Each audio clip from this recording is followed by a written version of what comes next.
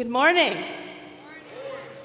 However long you have been in Marion going to IWU, whether it's been a couple months for you freshmen, whether it's been a couple years or maybe more years than you thought you would be here, I have a question for you, and I want to know if anyone here thinks they know the answer. And I'm going to ask, you can call out what you think, okay? My question for you, how many churches are in Marion? Does anyone think they know? You can shout out answers. What do you think? How many churches are in Marion? 2. No. 40. 48. 75. 27. 200. 150. Okay. Good guess, dude. Okay, we have the results. Because I have done my research, I have looked into this, and I have the answer. How many churches are in Marion? 1.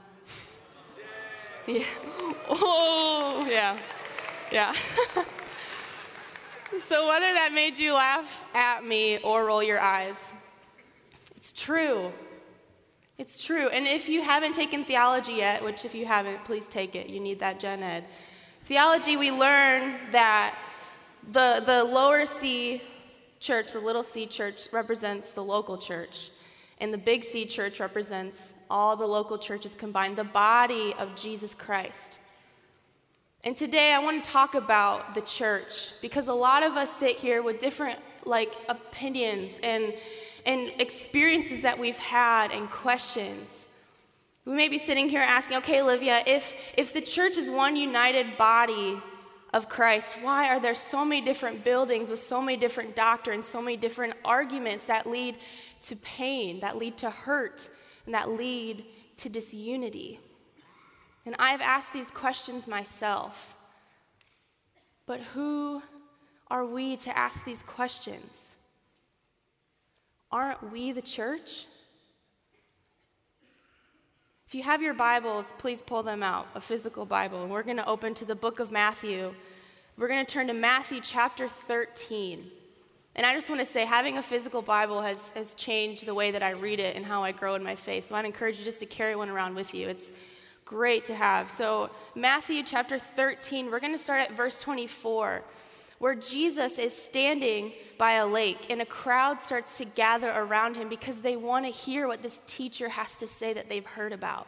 So he sits on a boat, and people stand alongside the shore as the crowd listens to what this teacher has to say.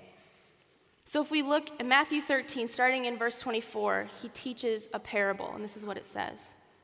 Here is another story Jesus told. The kingdom of heaven is like a farmer who planted good seed in his field. But that night, as the workers slept, the enemy came and planted weeds among the wheat, then slipped away. And when the crops began to grow and produce grain, the weeds also grew. The farmer's workers went to him and said, "Sir, the field where you planted that good seed is full of weeds. Where did they come from?" "An enemy has done this," the farmer exclaimed. "Should we pull out the weeds?" they asked. "No," he replied. "You'll uproot the wheat if you do. Let both grow together until the harvest. Then I will tell the harvesters to sort out the weeds, tie them in bundles, and to burn them, and to put the wheat in the barn." Many times when we read parables that Jesus taught, we don't get an explanation, but this parable is awesome because we do. So later in this chapter, if you look at verses 37 to 43, Jesus explains who is who in the story that he tells. He explains that the farmer represents the Son of Man, Jesus. The field is the world. The good seed is the people of the kingdom, the people of God. The weeds represent the people of the evil one. And the evil one's the enemy who planted the weeds, the devil. The harvest represents the end of the world, and the harvesters are the angels. So the farmer took the time to find good soil, to till the earth, to plant each seed, to hire the workers to take care of this field, to produce something so good when the time for harvest would come. And in a moment, an enemy comes in to plant weeds among the good things that were going to grow. Imagine the devastation of the farmer after that work and time put into this field. Now imagine the devastation of our Creator, who made something so good, who made the moon and the stars, the vegetation, the waters, animals, humanity, and it was good. And in a moment, history was changed because an enemy came to plant the weeds of sin in this world. Imagine the devastation. When I read this parable, I don't only see a picture of the world. I see a picture and a reminder to me of the church. And I think about the questions that we can ask, the questions of why is there hurt? Why is there disunity? Why is there hypocrisy? Is there complacency when we're supposed to be in community like our triune God? But because of the enemy and because of sin, there are weeds among the good things that are growing, even in the church. And we can't help but recognize them. I know that when I see wrong, when I see people who are doing wrong, especially wrong to me, I want to point them out. I want to say, that's a weed. You are a weed. That's what I want to say. And that's what I want. I want to diagnose the weeds that I see. And I would ask the same question that these workers did when they asked the questions, should we uproot? Should we pull up the weeds? But the farmer says, no. You'll uproot the weeds if you do. Okay, but what about the hatred and the lies and the hypocrisy and the horrible things that people do to us? What about those things? Shouldn't we uproot those weeds so that good things can grow? I think in Jesus' time, I would have looked at the Pharisees and I would have pointed at them and said, those are weeds. Because they were people who claimed to know God, yet looked right in the face of God and denied him. I would have called them weeds, and I would have said, should we uproot them? Matthew 13:29. No, you'll uproot the wheat if you do. Syrian farmers understand why this farmer said no, don't pull up the weeds. Syrian farmers that grow corn are well aware of a weed called ryegrass, which grows very heavily among corn when you grow it. And this weed looks very similar to corn until it gets close to the time of harvest. The only way you can tell it apart is when it gets close to, the ryegrass turns black so you can see the difference. But after all that time of growth, when you get close to harvest time, farmers do not want to pull up those weeds because the roots are intertwined and mixed in with the roots of the good crop that is being grown. And you don't want to pull that out before it's reached its potential and had its time to grow. So when we recognize weeds among the people of God, and all we want to do is uproot them, what if, when we attempt to do so, we are also hindering the good things that are being grown in the church? Let me explain what I mean. We can uproot weeds by tearing people down. We can with our words. I've heard so many hurtful things said from one believer to another believer. There's a lot of hurt and there's a lot of pain, a lot of hurtful things said. And it also breaks my heart when I see things online and see things that people are talking about, saying to the rest of the world, I don't blame you for wanting to join the church. We're pretty terrible. It breaks my heart. Because yes, to that I say yes, we, the church, are people. Imperfect people who are being perfected by our Holy Spirit if we allow him to. And listen, today, there really are some hurts that we have from people who claim to be followers of Jesus that have really hurt us. And I understand that, and please hear me out.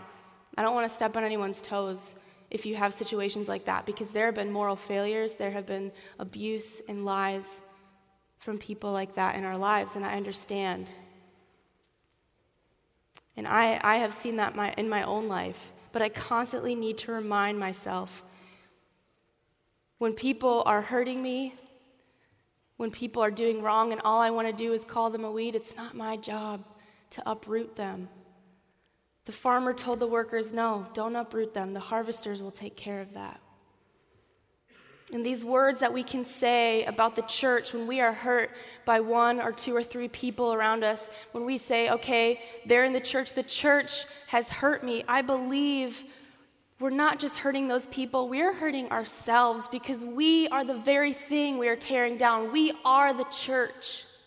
We are the church. You are the church.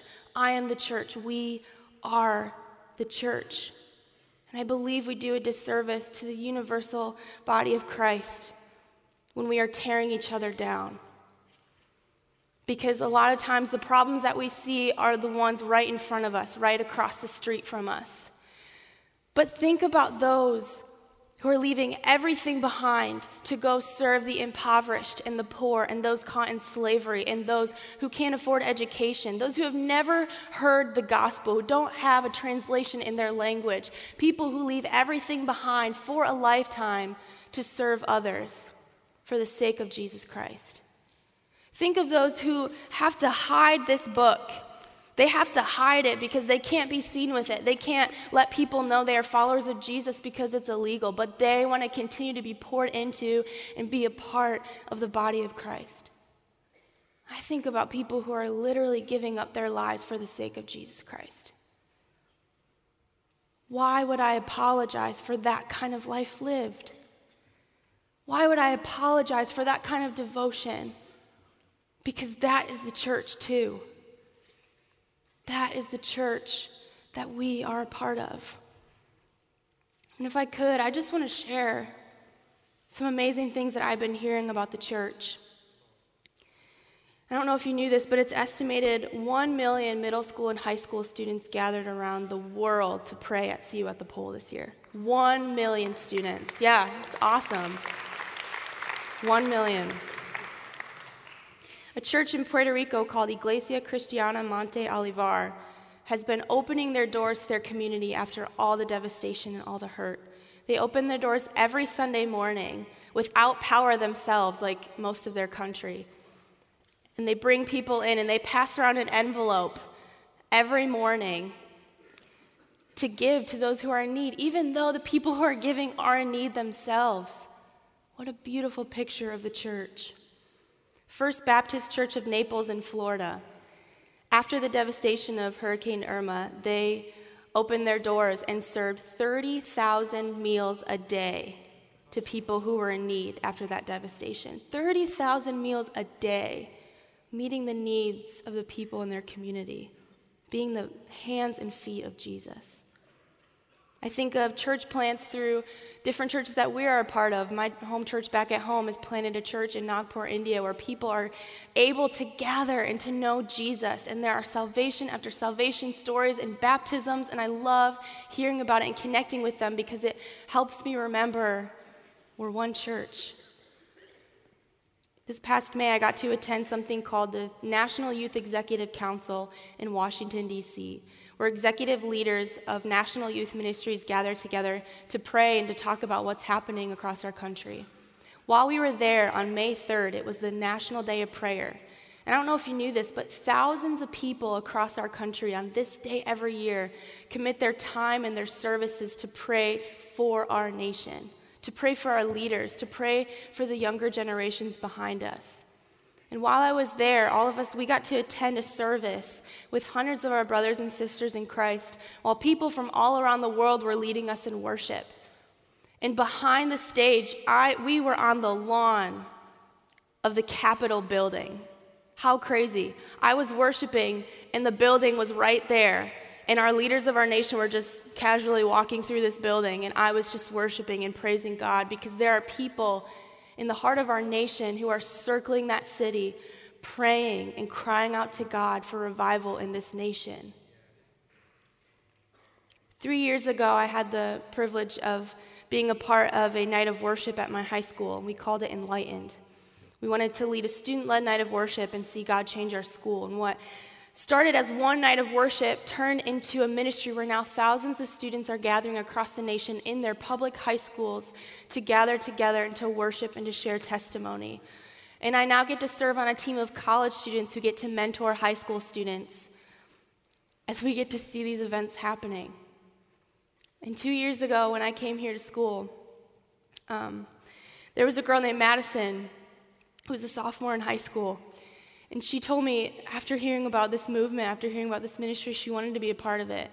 She felt like God was calling her to lead this night of worship. And when asked the question, okay, Madison, you're doing all this work, you're going to play in this event, cool. What if 10 people show up? Who's going to show up to something like this? And she looked so confidently at the person who asked, and she said, it doesn't matter. I'm being obedient to God. And whoever shows up is going to hear the good news of Jesus, and their lives are going to be changed. Man, she taught me so much more than I taught her. And she had 300 students gather at Marion High School to worship that night. 300 people, yeah. And I think of people like that, young people who are the future leaders of our church. Last year at our Fusion Conference that we hold here every year, hundreds of students made decisions to follow Jesus. Hundreds of students made decisions for Christ. And one of the coolest moments that I've seen here in this room was when over 100 students came forward. Whew, gets me every time. 100 students, over 130 something, came forward to these altars, and they accepted a full-time call to ministry because they wanted to see the church do good in this world, and they wanted to serve the church with their lives. People that are 14, 15, 16 years old felt that call to full-time ministry. Good things are happening on this campus, too. A couple weeks ago, when we gave an offering for Hurricane Irma, we raised $1,300 together to give towards that. And I think if we all carried cash in our pockets, we could have given much more, right? But that's awesome. That's awesome that we could give that. And I don't know if you've heard about this, but a few weeks ago, the Iowa Athletic Department had a commissioning service for their athletes. And 9 students felt so compelled by the transformation that had happened in their life through Jesus Christ that 9 people got baptized in our rec pool. How awesome is that? Praise God. There's a lot of wheat growing in the field. There's a lot of good things that God is doing through his church. But when good things happen, the devil wants to fix our gaze on the weeds that still remain. Because yes, the weeds are there. And when I read this parable, it drives me crazy. I'm like, you've seen weeds among the flowers. They are ugly. They look horrible. And they also take the nutrients away from the good things that are trying to grow. Why would we keep the weeds there? And we see the repercussion of sin in this world. We live in a fallen world, and the weeds may be driving us crazy because there's a lot of hurt and there's a lot of pain because of them in this world. And so often I find myself amongst the pain and seeing that, to point my fingers, to point the blame to the weeds that I want to diagnose around me. As I studied this passage, as I had conversations with people about what this meant for my life, how I could live this out, I came across a scary question. What if I'm a weed? What if I'm a weed? You see, because weeds, they take more than they give. They aren't producing good things when harvest time comes. They take away the nutrients that the good crops need to grow for themselves. And when I start complaining, when I start pointing my fingers, when I start condemning, when I start saying, it's your fault, I don't like you, you've hurt me, I am not producing the good things that I'm called to grow. I am, to quote James 3, with my tongue praising our Lord and Father, and with it cursing human beings who have been made in God's likeness. And I may be hindering good that could be happening by tearing down the wrongs that I see, instead of being the change that I know can happen through the church by the power of Jesus Christ. If I'm not giving, I'm a weed. And if all I want is for the weeds to be uprooted and taken away, I will be uprooted as well. When I was a junior in high school, my heart broke for a lot of my peers in my youth group because friend after friend stopped going to youth group. Our youth group nights were on Wednesday nights throughout the week, and because of homework or practice or rehearsal, students stopped going. So me and a few friends went to our pastor. We said, can we start just leading some simple nights of worship, some simple nights of testimony and devotion on Sunday nights for people to come and to gather together? And with the support of our pastor, we started meeting in each other's houses, meeting in our basements and our living rooms. And each week, 50 to 60 students gathered together, and we worshiped and we shared testimonies, and people's lives were changed. And it was crowded, it was hot, and sometimes it smelled really bad. But it was some of the best times of worship I've ever been a part of, because we wanted to be there together. We wanted to gather and seek Jesus together. And there were good things growing. There was wheat growing in the field, and I stepped back and I remember thinking, this is the church. This is the church, the body of believers gathering together and growing together. But among the wheat, there were weeds. I remember a good friend came up to me a few months after we'd started this ministry, and we had a really rough conversation. He told me, first of all, that I should stop bleeding and that he should, and proceeded to tell me everything he thought was wrong with me, and said this, and this person is with me and they're behind me on this. And I don't tell you this to make you feel bad for me. I don't tell you this to tear him down, because listen. When he said those things to me, my heart was full of hatred. I hated him. I was so mad. I said, okay, how can you just want to tear me down after all I want to do is help serve the Lord? All I want to do is help these people gather together. All I want to do is see unity, and you just want to tear me down? You're a weed. And I proceeded to point my fingers at him and give him hatred and say horrible things back to him that I don't want to repeat because I'm ashamed of what I said to him. And when all I was doing was pointing my fingers, I myself was contributing to disunity, was contributing to gossip and to tearing down the church. And I was a weed. And I tell you this because through all of that, Christ was still glorified. We continued to meet, and through the work of the Holy Spirit, we found reconciliation and forgiveness. As we continued to meet and worship and gather together, people's lives continued to be changed. And it was a reminder to me that when Jesus sees the church, he chooses to call the church his bride, despite her mistakes and the sin that still remains. He chooses to call the church his bride, and he gives her new mercies every morning. Every morning. I want to show that kind of mercy to people who hurt me. And I pray that people will show me that kind of mercy when I hurt them.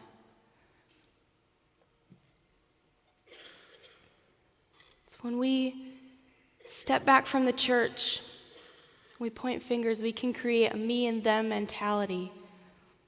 But we need to remember we are a part of this field. We are. We're not going to be uprooted until the time of harvest comes. But when we're not producing the good that we are called to as followers of Jesus Christ, we can become weeds ourselves. But when we choose to see the good that is being grown in the church and to devote our time and energy to helping it grow to its fullest potential, imagine the life that we can see in this field and in this world. Imagine what we could produce when the time for harvest comes. The farmer waited patiently until harvest time to pull up the weeds. Patiently. And whenever I read this parable, I get a picture of the farmer looking over his field, and when he says, no, don't uproot the weeds, you'll uproot the wheat if you do, I picture him looking at his field and saying, there's still good in there. There's still good in there. And it needs to grow until harvest time. It needs that time to grow. And through what Jesus has done for us on the cross and through his resurrection, we have been made right in the eyes of God. And he looks at this world and he sees you, his children, and he says, there's still good in there. I want to ask you today, what will you be in the field? What will you be in the church? What will you produce when the time of harvest comes? And I want to ask you, I want to beg of you to choose to see the good in the church, because it is the vehicle in which Christ is going to use to bring reconciliation, to bring love, to bring hope to this world. He wants to use us. He chooses to use us to glorify him through the body of Christ, the bride of Christ. We are going to continue in worship right now because God is glorified in his body. And we are the church. We are the church. And we are going to lift up his name together. There are going to be some students that have already been asked that are going to come forward right now who want to read scripture and proclaim the truth of God over you today. So as they come forward and as they read the scripture, I want to encourage you not just to sit back in your seat and observe. Don't be an observer. Let's be all in this moment. Let's rejoice in the truth of Jesus Christ. Let's rejoice as we hear these words proclaimed, and let's rejoice in the name of Jesus together.